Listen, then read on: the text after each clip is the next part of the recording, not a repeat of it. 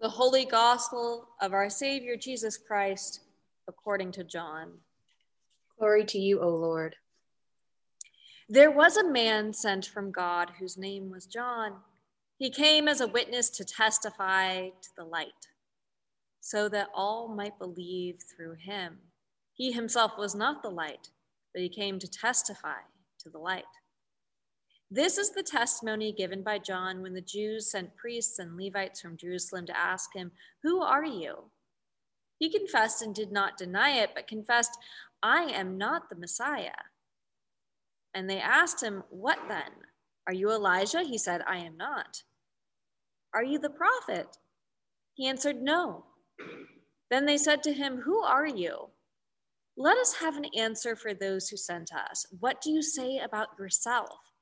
He said, "I am the voice of one crying out in the wilderness, 'Make straight the way of the Lord.'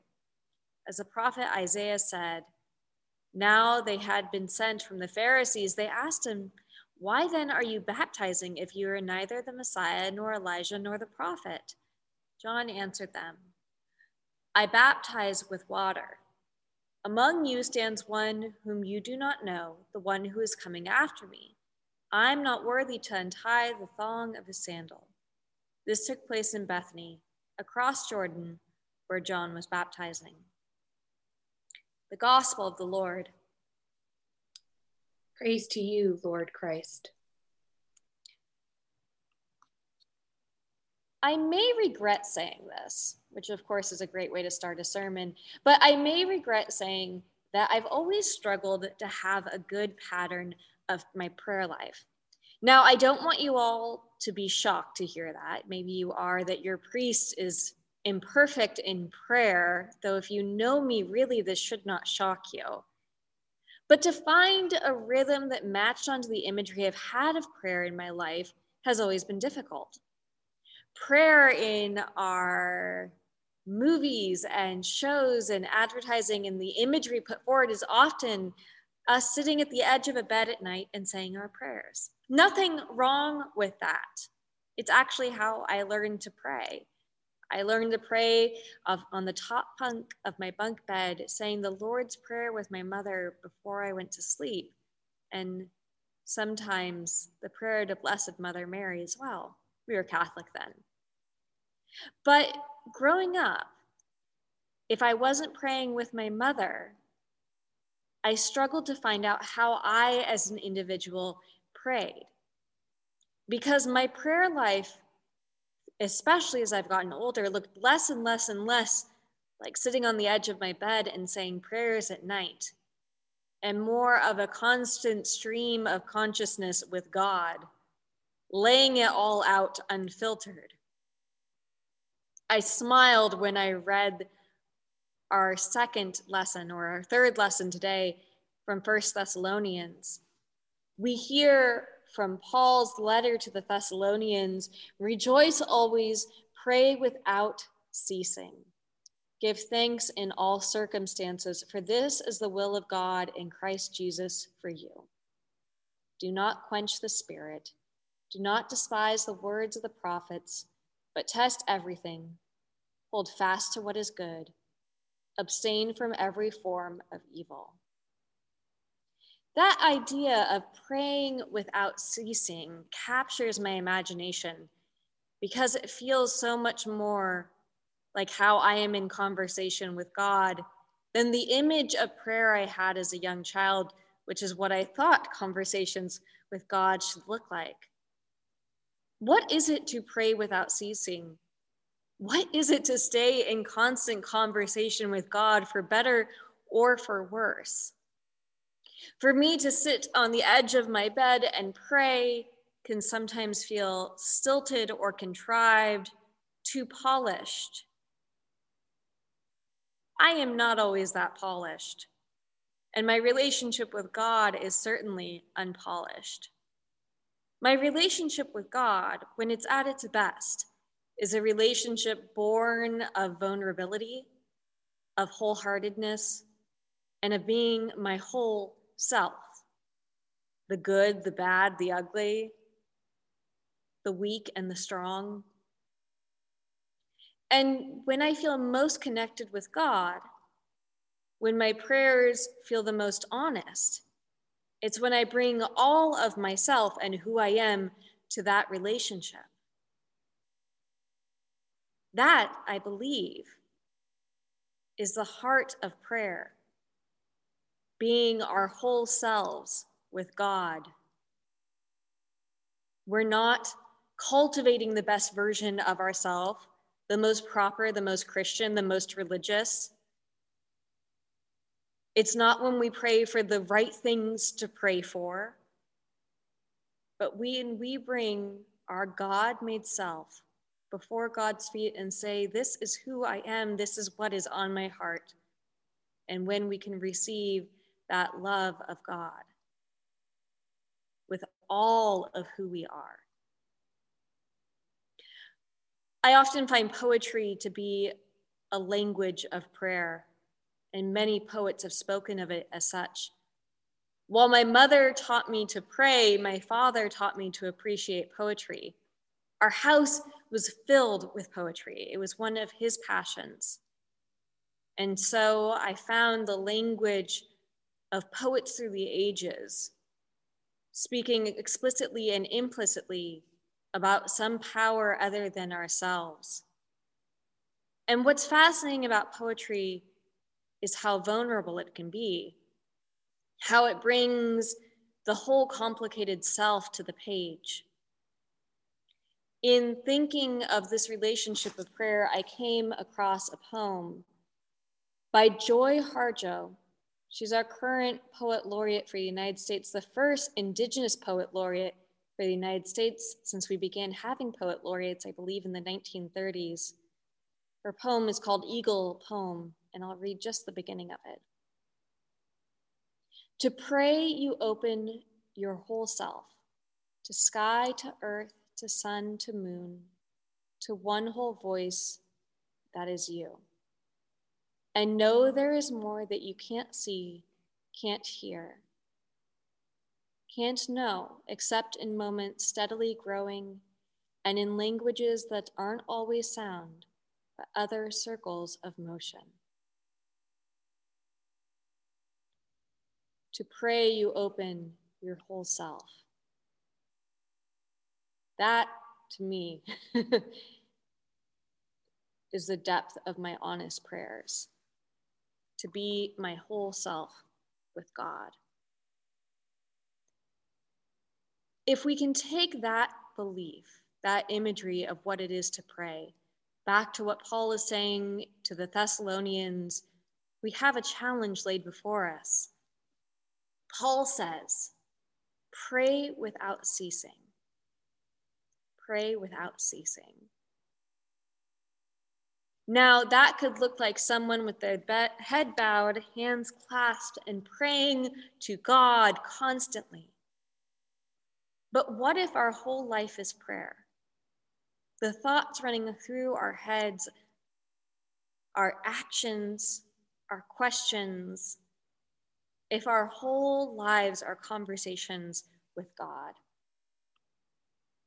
And at their best, if our prayers are being our whole selves, what does it look like to be our whole selves without ceasing?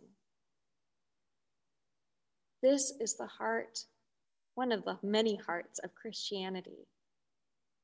To find the way to be our whole selves without ceasing. Listen again to the words of the poet. To pray, you open your whole self to sky, to earth, to sun, to moon, to one whole voice that is you. To pray is to be vulnerable. To pray is to be in touch with who we are as God's created people, and to give our whole selves over to God. Yes, we pray in corporate and formal settings. We recite the words of the prayers of the people. We pray and petition as has been laid out in the prayer book. But it is not just those finely tuned words that are prayer. It is our whole self. And we are best in conversation with God when we can be our whole and true and vulnerable selves before the Lord our God. It is easier said than done.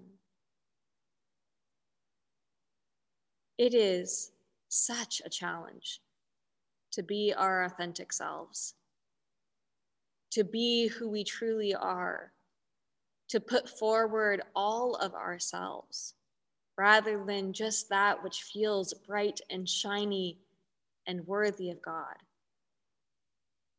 There is no part of ourselves that is unworthy. There is no part of ourselves that is not created by the divine. To live our lives as praying without ceasing is to be our most authentic selves as much of the time as we can.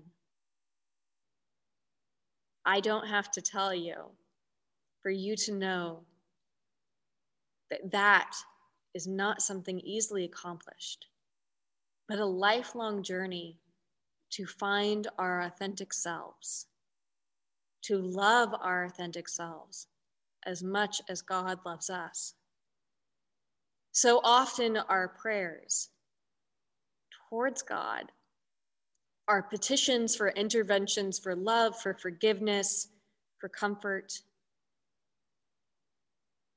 and God, in God's unceasing love, is already sharing all of that with us. But perhaps in our prayers, we are seeking that language so that we may love and forgive and cherish ourselves as much as God loves and cherishes us as God's children. 1 Thessalonians has been with me all week in ways that I usually don't connect to Paul's letters. But this text keeps sitting on my heart. Rejoice always. Pray without ceasing, give thanks in all circumstances, for this is the will of God in Christ Jesus for you. Do not quench the Spirit. 1 Thessalonians is considered to be probably the oldest Christian text that we have, written maybe in 48 or 50. And the instructions it gives us are so simple and so pure. It's not parsing theological law or the concept of the Trinity or understanding the difference between the Jews and the Gentiles. It is simply telling us to pray, to rejoice, and give space for the Holy Spirit. There is no more appropriate language for us to hear on this, the third Sunday of Advent, as we light the pink candle of joy. The Sunday of Advent where joy breaks through despite whatever state we find ourselves in, of waiting, of uncertainty, of despair. Rejoice.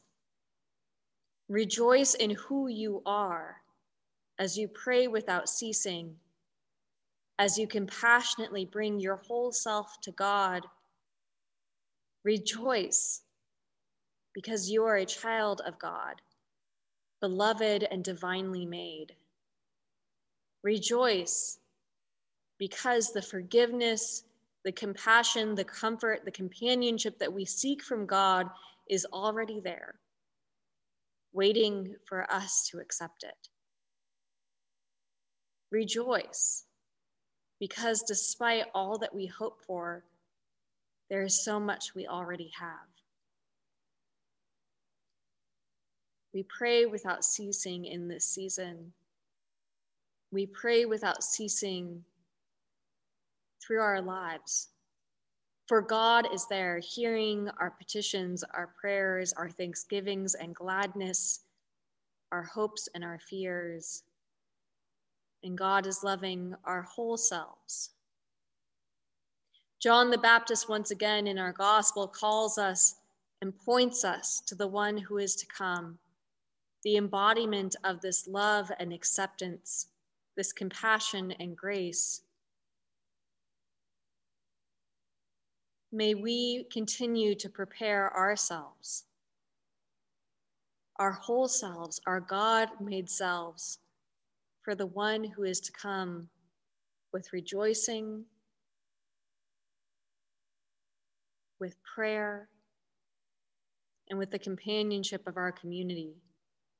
For the Spirit, unquenched, moves through us and through this time and this place, so that we may know the gift that is to be in relationship with God. Amen.